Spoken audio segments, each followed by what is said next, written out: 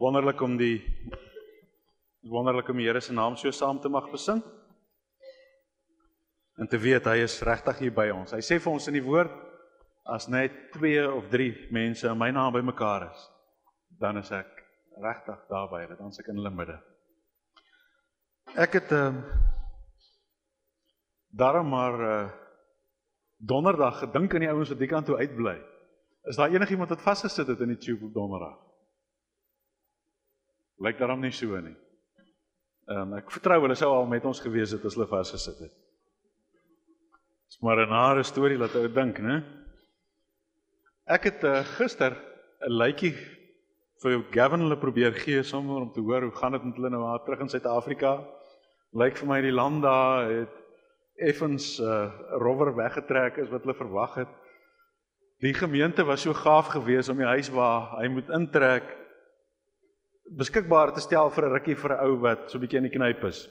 En die ou wou toe nie uittrek nie. So hulle die ou gister uiteindelik so ver gekry om uit te trek. So Gavin hulle bly nog by familie op hierdie stadium. Geskok oor hoe koud dit binne in huise is in Suid-Afrika.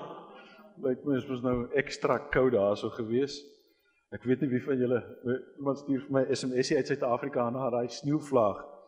Toe sê hulle die ANC wil 'n noodtoestand afkondig, want die land word weer wit. Nou,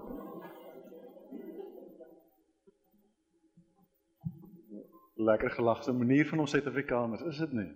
Ek dink het nog pas gebeur, maak nie saak watter kant en ons daar grap daaroor. En ek kom nogal agter, ou nie die soort van grappe altyd met die Engelse ouens deel nie, hulle verstaan nie dat ou so voel wel af disrespectvol, maar iets soos dit maak nie saak watter kant hier van die storie staan nie. Dit is vir my 'n oulike iets wat ons ouens so kan spot om te ding. Kinders, hier's kinders. En die kinders moenie hier wees nie, uit is julle. Ek weet nie waartoe hulle moet gaan, weet hulle. As daar nog kinders is ook uit, hoor.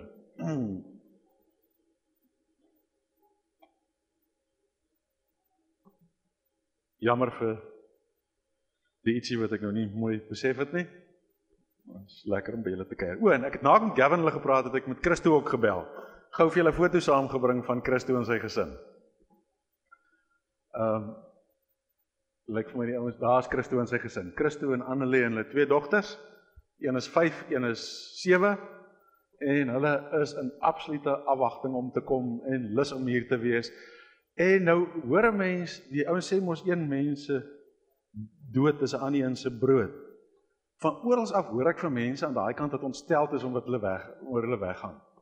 En dis goeie nuus vir ons. As die mense aan daai kant bly was, dan het ons rede gehad om bekommerd te wees. Maar ek dink ons het goeie nuus, die mense aan daai kant is baie hartseer. Vir Christo gevra, waaroor kan ons vir hulle bid? Toe sê hy asseblief net vir Annelie se paspoort. Hulle het nou nog nie vir haar 'n paspoort kon kry nie. Haar paspoort is taamlik naby aan verval gewees, te naby om die visum te kry. En anders as weet mens nou normaalweg van staatsdiens verwag en so aan. Is die paspoortdinge nog nie heeltemal uitsorteer nie. En dit raak nou so 'n bietjie op die punt van benoud wees. So, dis is maar saam bid dat die dinge sal loop soos dit moet loop. Vir my baie lekker om vandag by julle te wees. Ons het ook by Londen onlangs klaargemaak met Freedom in Christ en dit is vir my nogal vir 'n lang tyd 'n ding gewees oor, wat maak 'n ou na Freedom in Christ wat logies so 'n soort van daai sal uitvloei. Sal aansluit, maar ook verder vat, iets wat ook weer 'n brug sal wees van daar af na wat ou verder moet aangaan in 'n jaar. En ek het in my eie stiltyd op 'n stadium net weer Maleagi gelees. En ek is so aangegryp deur die boek Maleagi. Maleagi is die heel laaste boek in die Ou Testament. Die mense verskil so 'n bietjie oor hoe hulle die datums van watter tye Ou Testament boeke geskryf is. Daar's ouens wat glo Daniël is die laaste boek wat geskryf is. En die rede hoekom ouens dit glo, is in Daniël word daar sekere goeders voorspel in die toekoms. En die goeders is so vrek akkuraat voorspel, dat ouens dit sê, dit kan nie wees nie. Dit moes geskryf gewees het na die goed gebeur het. Maar Ek wil, as jy glo, ons het 'n lewende Here, en jy glo, hy kon vir sy profete dinge gesê het, dan glo ons dat hy het so akkuraat vir hulle kon sê, voor daai geskiedkundige gebeur het. So ek is geneig om van die ouens te wees wat glo dat Daniël die ouer datum het, wat dan Maleagi ook datum gewys, die laaste boek in die Ou Testament is wat geskryf is. Maleagi is geskryf 400 jaar voor Jesus se geboorte. Met ander woorde, die Here het oor die eeue gepraat met sy profete en vir hulle stukke van die Bybel dan eintlik gegee, tot met Maleagi. En van toe af is daar vir 400 jaar stilte gewees, waar die Here niks nuut gesê het nie.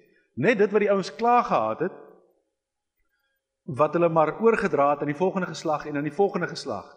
So Maleagi is die laaste stuk voorbereiding voor die grootste boodskap van God ooit in alle tye. Die persoonlike hierwees van Jesus. En hoe meer ek Maleagi gelees het, en dit is 'n lekker kort boekie om te lees, net 4 hoofstukke, en is eintlik ook nie 4 nie, dis 3 en 'n bietjie, want hoofstuk 4 is net 6 versies lank. So 3 en 'n bietjie hoofstukke, so ek het hom sommer, partykeer in een stilte tyd, lees ek hom sommer 3 keer deur. So 'n klomp keer deurgelees, en hoe meer ek hom lees, hoe meer is ek oortuig in my hart, dis 'n boodskap wat die Here se kerk in die hele westerse wêreld ongelooflik nodig het.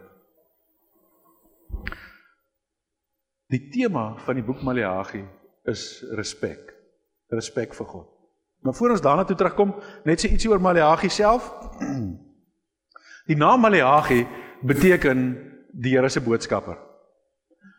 Dis ook so akkuraat, het sy maale nou geweet om hom klein Maleagi te noem toe hy klein was?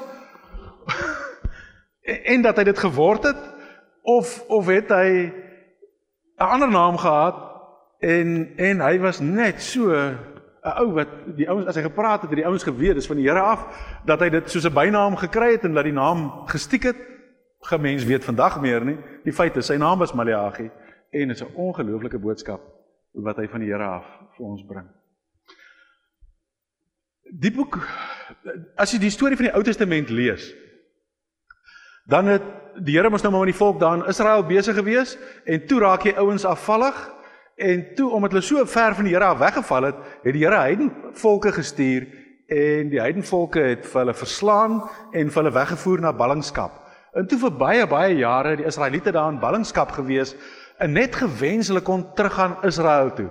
Weet nie wie van julle al die liedjie van Bonnie M geluister het, Rivers of Babylon nie? Maar dis een van die psalms waar die ouens daar in ballingskap sit en sê, hierdie ouens sê vir ons moet vir hulle vrolike liedjies sing. Maar ons vrolike liedjies gaan oor God. En hoe kan ons vrolike liedjies oor God sing, terwyl ons hierso in 'n ver land sit, weg van Jerusalem af, weg van die tempel af, hier by die riviere van Babylon. Ons kan nie hierso vrolike liedjies sing nie. En hierdie verlange, dat dinge is nie reg nie. Ons wag vir die dag, dat God vir ons die kans gee om terug te gaan na ons land toe, dat die tempel weer gebou kan word, dat die offers weer gebring kan word, dat ons mense weer in kontak met God kan wees soos dit moet. En toe in die tyd van Nehemia, het die Here vir hulle die kans gegee vir die volk om terug te gaan. Die tempel is weer herbou. Die eerste tempel is deur Salomo gebou. Hierdie tempel, toe hy nou weer 'n slag herbou is, die ouens kom nou uit ballingskap uit, terwyl Dawid en Salomo is die rykste konings wat daar ooit was. So die tempel was weer herbou, hy het op dieselfde fondamente gestaan, maar hy's nie heeltemal so fancy gewees soos wat hy die eerste ronde was nie. Die eerste ronde was als met goud beslaan gewees en so. Hy het nou, is meer 'n basiese struktuur gewees of eenvoudiger boustyl gewees, maar hy het weer daar gestaan. Selfe fondamente, selfe grootte. En toe gebeur eintlik die teleurstellende. Nadat die ouens vir jare en jare uitgesien het om terug te wees, en nou is hulle uiteindelik terug, sê Maleagi vir hulle, op die buitekant gebeur alles nou. Julle het nou weer by die tempel, julle kom weer en julle bring die offers. Maar die grootste fout is nie die groot fout dat ons in Babylon was nie, en die grootste fout is nie die fout dat die tempel afgebreek is nie, die grootste fout is in mense se harte. Alles loop nou weer soos dit moet wees, uiterlik loop dinge, maar die respek vir God is nie wat dit moet wees nie. En dis waaroor die hele boek Maleagi gaan. Dis julle respekteer nie die Here nie. Ons respekteer nie die Here soos ons hom moet respekteer. Nou, het gesê die tema van die hele boek Maleagi is respek.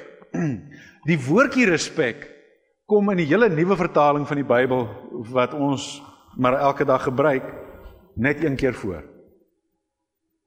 Net een keer. En dis in Levitikus 19 vers 32. Daar staan, uit eerbied vir jou God, moet jy eerbied bewys aan ou mense en hulle met respek behandel. Ek is die Here. Uit eerbied vir jou God, moet jy eerbied bewys aan ou mense en hulle met respek behandel. Toe ek 'n kind was dit algemeen dat mens ou mense respekteer het.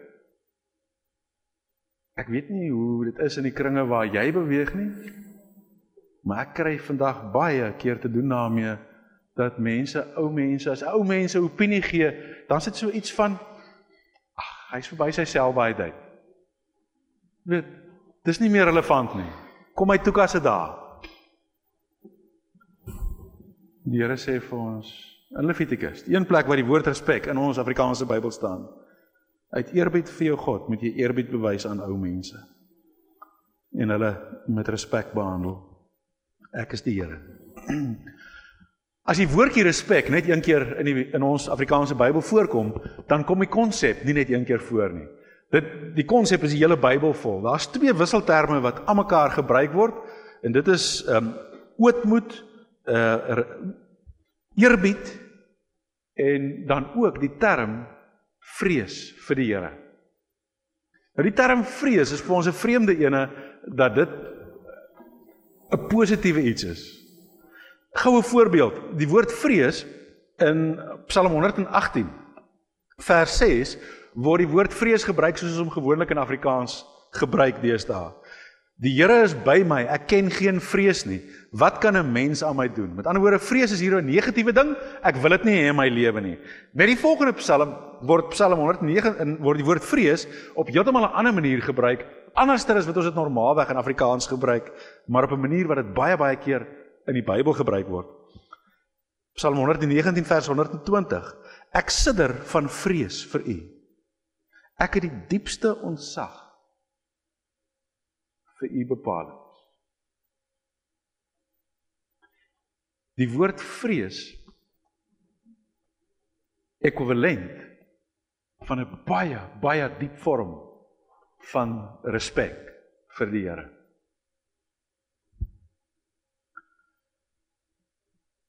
Ek het 'n vermoede dat ons leef in 'n tyd waarin respek nie 'n baie groot ding is nie. Toe ek 'n kind was dit eintlik ondenkbaar dat 'n man sou sit terwyl 'n vrou staan. Was dit eintlik ondenkbaar dat 'n man voor 'n vrou by 'n deur sou instap? Was dit ondenkbaar dat 'n jonger persoon voor 'n ouer persoon by 'n deur sou instap? Mense het respek gehad vir ander mense. Respek gehad vir ouer mense. As dit gaan oor respek teenoor God, my oupa hulle se generasie het, as hulle kerk toe gegaan het, nooit ooit iets anderster aangetrek as hulle heel beste nie. En as jy met hulle gepraat het daaroor, is dit uit respek vir die Here. Ons ouers se generasie het toe begin aantrek om mekaar te impres. En dis hoekom maar half nou 'n reaksie daarteen is. Dis sê maar ek gaan dit nie doen nie. Maar ons oupa hulle se generasie was dit net die beste is goed genoeg vir die Here. En daarom trek ek net my beste aan as ek kerk toe gaan. Dit is vir hulle ondenkbaar dat mens enige ander boek bo op jou Bybel neersit. Jy het nie eens 'n bril bo op die Bybel neergesit nie. Die Bybel is heel bo op die stapeltjie. Toe ek as 'n jong ou begin om my Bybel te onderstreep, het ek taamlik te doen gehad met mense uit daai generasie wat baie skeef daarvoor gekyk het. Dat hou nie groot respek het vir die Bybel nie. Een keer 'n lang gesprek gehad met 'n oom wat my aangevat het. oor ek is onder 'n das in 'n kerk was. En hy het vir my gesê, het ek nie respek vir die Here nie. En ek kon uit sy hart uit sien, dis nie nou sommer net uit 'n konservatiewe engheid nie. Dis vir hom 'n regte storie van respek vir God. Ek praat nie oor die manier, die tekens wat ouens gebruik om die respek te wys nie. Dit lyk vir my, nie net die tekens nie, maar die respek is weg. En ek sê nie ons moet enige tekens wat op enige tyd in die geskiedenis gebruik is, die teken gaan kopieer nie. Maar ek dink die boodskap van Maleagi is 'n boodskap vir die kerk vandag. Ek dink die respek is weg.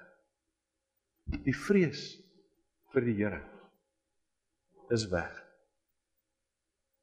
In my eerste gemeente was daar taamlik ouer mense. Dit is vir my nogal opsigtelik gewees, Pinkstertye, dat die kinders met groot vrymoedigheid hardop bid in die kerk. En die ou mense, baie min van hulle die vrymoedigheid gehad het om hardop te bid. En as ek met hulle gaan praat daaroor, is dit nie 'n vrees vir mense nie. Maar dit soveel respek vir God, hulle is eintlik bang vir hom. Hulle is eintlik te bang om hier in die kerk hardop met hom te mag praat. Ek het eendag by 'n baie arm tannie, weduwee, sy was in haar 70's, huisbesoek gedoen. Sy was daai tyd baie arm, sy sou seker nie vandag mee gewees het nie. Sy was die weduwee van 'n visserman, 'n eenvoudige huisie, maar die ongelooflike see-uitsig. Sit ons daar so, kyk so oor die see uit terwyl ek by haar huis besoek doen. Sy sê vir my, sy tannie wat haar vreeslik eenkant gehou het. Sy sê vir my, toe sy 'n kind was, het haar ma vir haar 'n gebedjie uitgeskryf.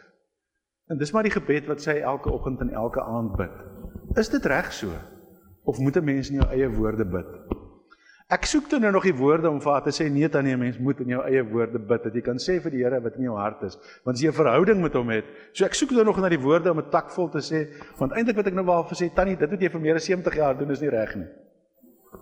Sê sy vir my, mag sy vir my die gebed lees? Ek sê, ja tannie, kan dit vir my lees, en sy haal hom uit haar, toe sy hom agter in haar Bybel, daar waar sy met my gesit, ek is vooraf besluit, sy gaan nou vir my vra as ek nou omkom vir die huisbesoek, haal sy hom uit, en sy hom so reg het, sit sy die bril so op die punt van die neus, en sy sê vir my, dominee, jy kan my jou oë toemaak? En ek maak my oë toe, en die volgende oomblik begin sy die gebed lees. En die oomblik toe sy begin lees, is ek hoendervleis van kop tot tone. Want ek hoor net in haar stem 'n respek vir die Here, soos dat ek in my hele lewe nog nooit erns teëgekom het. En sy klaar is en sy sê amen. Sê sy vir my, is dit reg, kan sy so aangaan? Sê ek is reg so tannie, tannie kan maar so aangaan.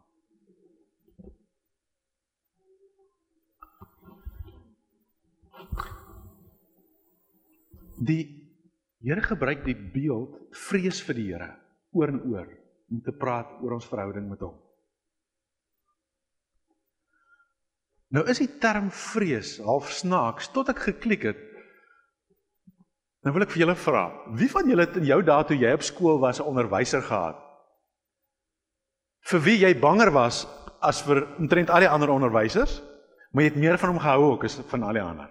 Steek gou hand op as dit so was. Daar was 'n onderwyser vir wie jy banger was as vir die res, maar jy het meer van hom of haar gehou ook as van die res. Wys gou hande. Dis omtrent 'n kwart.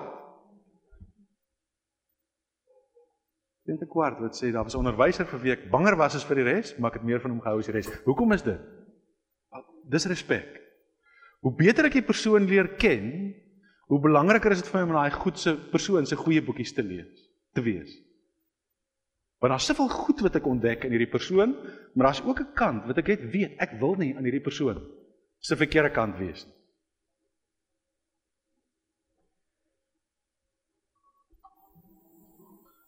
En die woord sê vir ons, dis hoe God is. God is op 'n manier soos daai onderwyser wat jy gehad het. God is op 'n manier soos die natuur is. Ouens wat nie die natuur ken nie, is baie keer baie onversigtig. En hoe beter jy die natuur ken, hoe liewer word jy vir die natuur en hoe meer respek het jy vir hom, hoe banger is jy vir hom ook. Ek het weer eens daar by Gansbaai met die vissermense gesien. Die ouens het nie gisteraand se weervoorspelling vertrou nie. Oggend 5 uur staan hulle in vuur maak in die hawe. En dan kyk hulle die windrigting en dan kyk hulle wat maak die wolke. En dan besluit hulle gaan hulle see toe of nie. En dan partykeer staan hulle net daar aan kopskit vir die klomp Transvaalers wat met hulle speedboats daar inkom en uitjaag in die golwe in. Sê hulle altyd, die mense respekteer nie die see nie. Die vissermense is liewer vir die see as wat enige Transvaaler vir die see kan wees. Hulle sal baie keer vir jou sê, hulle weet nie hoe leef 'n mens weg van die see af nie. Hulle sal doodgaan as hulle weg van die see af is. Maar ek dink ek het een geken wat nog nie 'n familielid verloor het op die see nie. Dit is 'n ongelooflike heilige ontzag vir die see. En dit is hoe God is. As ons regtig vir God leer ken, hoe beter jy hom leer ken, hoe liewer gaan jy word vir hom, maar hoe beter jy hom leer ken, hoe banger gaan jy vir hom wees. Hoe meer gaan jy besef, ek wil nie aan sy verkeerde kant staan. Ouens, kom ons nou hier so uit Europa uit, dan gaan hulle bos toe in Afrika. Dan klim hulle van die vliegtuig af met daai tonneltjie ding. En dan is hulle in die ligverkoelde lughawe. En van daar af klim hulle tot in 'n ligverkoelde kar, wat hulle in 'n ligverkoelde bungalow vat, of ligverkoelde hotel, waarvan hulle af in 'n ligverkoelde 4x4, 'n paar draaie in die grondpad gaan ry.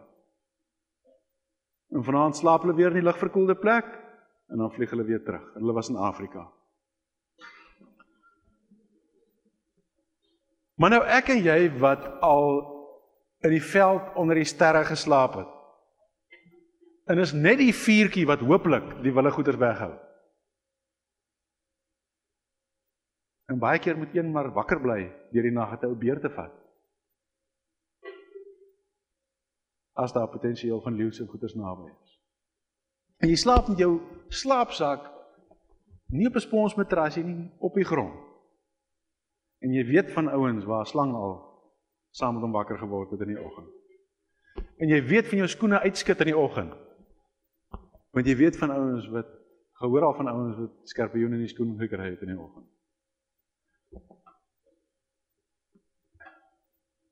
Hoe nader jy aan die veld kom, hoe liewer word jy vir hom. Maar hoe versigtiger ook. Jy weet jy speel nie in die natuur. As ons vir God ken, soos Maleagi hom geken het, dan weet 'n ou, as mens regtig vir God leer ken, jy gaan dit nie kan help nie, hoe beter jy hom leer ken, hoe liewer gaan jy vir hom word, maar hoe banger gaan jy vir hom word. Hoe meer gaan jy hom respekteer. Want hy is groot.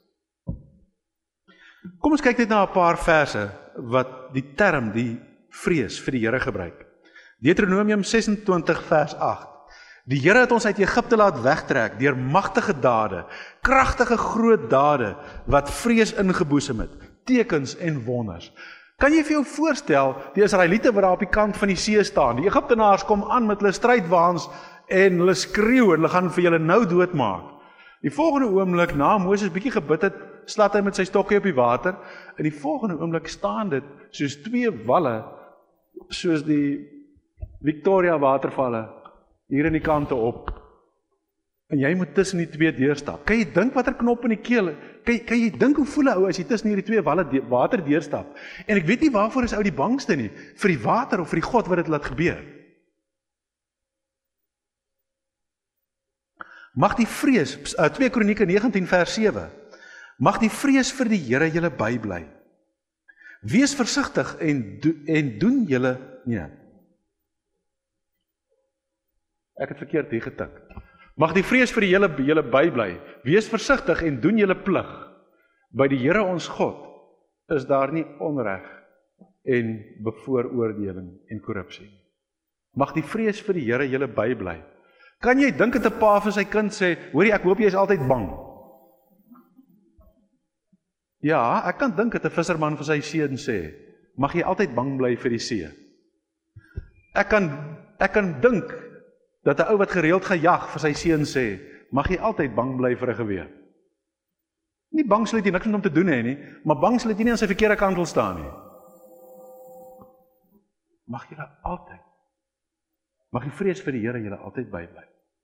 Dis die grootste seënwens wat jy eintlik vir iemand kan toewens.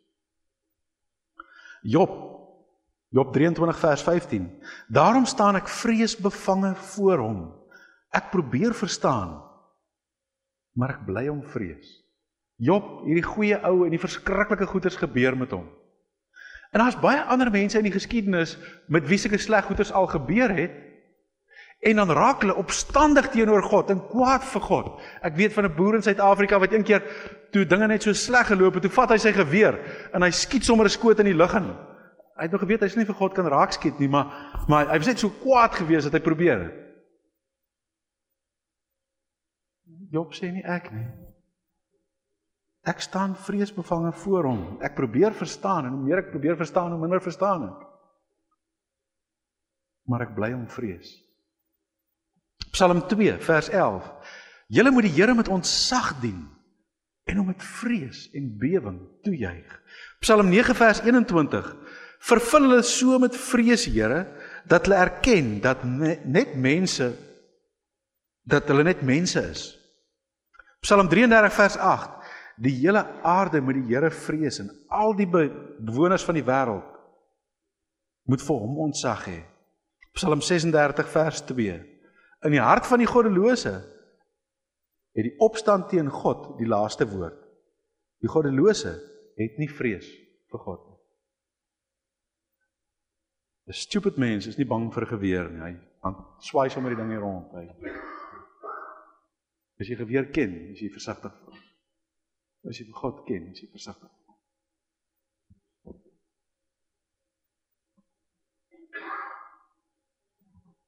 Kom ons kyk wat sê Maleagi vir ons oor respek vir die Here. Ek lees vir ons van Maleagi 1 vers 2 af. Ek het julle lief, sê die Here, maar julle vra, hoe het jy ons lief? Ek gaan brei so 'n stukkie uit net oor hoe die Here vir Jakob uitgekies het teenoor Esau. Dan van vers 6 af. 'n Seun eer sy vader en 'n slaaf sy eienaar. As ek dan vader is, waar is die eer wat ek toekom? En as ek Here is, waar is die eerbied vir my dan? Dit is wat ek, die Here die Almagtige, vir julle vra. Priesters, julle wat my met minagting behandel, maar julle vra, hoe het ons u met minagting behandel? Dis 'n bekende ding wat enige mens weet wat vir ander mense iets probeer leer. Onderwyser, sonnaarskoolonderwyser, as jy vir iemand iets leer, dan vat jy iets wat hy ken en jy hang dit wat hy nie ken nie op aan dit wat hy ken.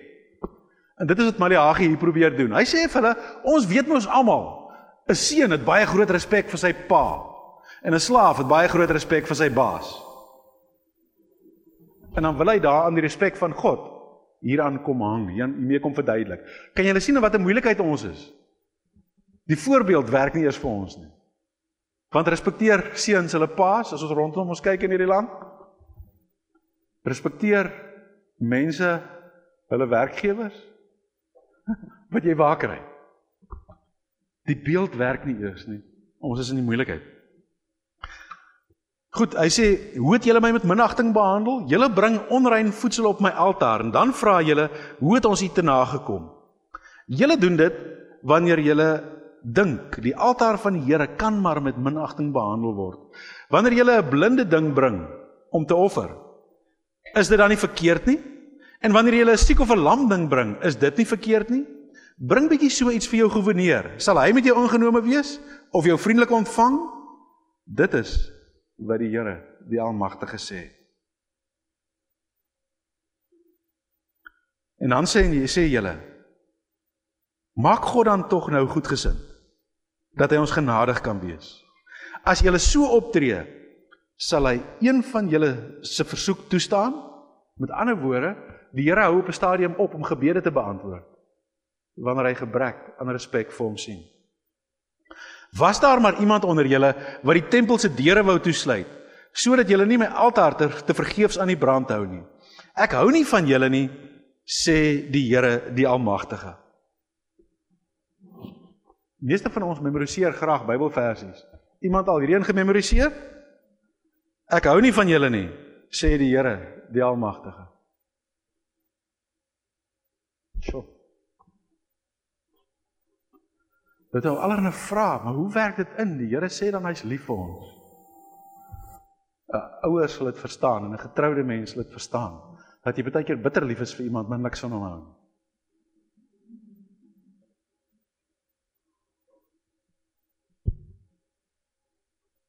Dit is wat die Here die Almagtige sê. Was daar maar iemand onder julle wat die tempel se deure wou toesluit, sodat julle nie my altaar te vergeefs aan die brand hou. Ek hou nie van julle nie, sê die Here die Almagtige, en ek wil nie 'n offer van julle hê nie. Van waar die son opkom tot waar hy ondergang, word ek deur nasies geëer. Oral word daar vir my offers gebring, rein offers. Ek word deur ander nasies geëer, sê die Here die Almagtige, maar julle doen my naam oneer aan. Julle dink die altaar van die Here kan maar ontwy word, en die offers daarop met minagting behandel word. En dan sê julle nog, dis 'n klomp moeite en trek die neus daarvoor op. Dit is wat die Here die Almagtige sê. Julle bring gesteelde, lam, siek diere. Julle bring dit as offers. Moet ek ingenome wees daarmee, as julle vir my sulke goed bring, vra die Here. Daar is 'n vloek op elke skelm, wat 'n bul of 'n ram in sy kudde het, en 'n gelofte doen, en dan 'n verminkte ding aan die Here offer. Ek is die groot koning, sê die Here die Almagtige. Vir my het die nasies ontzag. Die Here sê deur Maleagi vir Israel, daar's ander volke, waar daar mense is, wat my dien. Maar julle wat geslagte lank met my kom, julle respekteer my nie meer nie. En is dit nie vandag waar nie?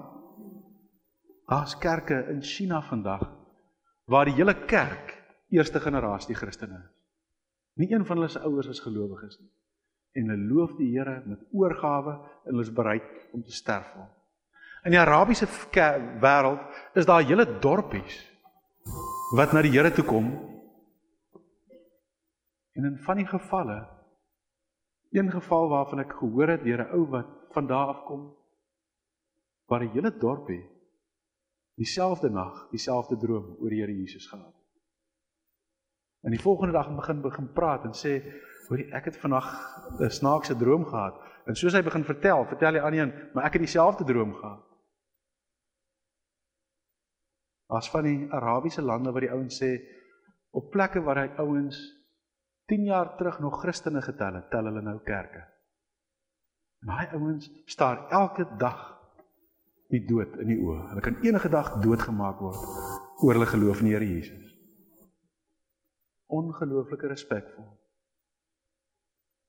Maar ons wat geslagte lank, ons wie se oupas en ouma grootjie al die Here gedien het, is ons nie op 'n manier in dieselfde posisie as Israel, dat is ons respek vir God verloor het. Is die ding reg of moet ek 'n bietjie op of afskryf? Bietjie op. Daar is hy.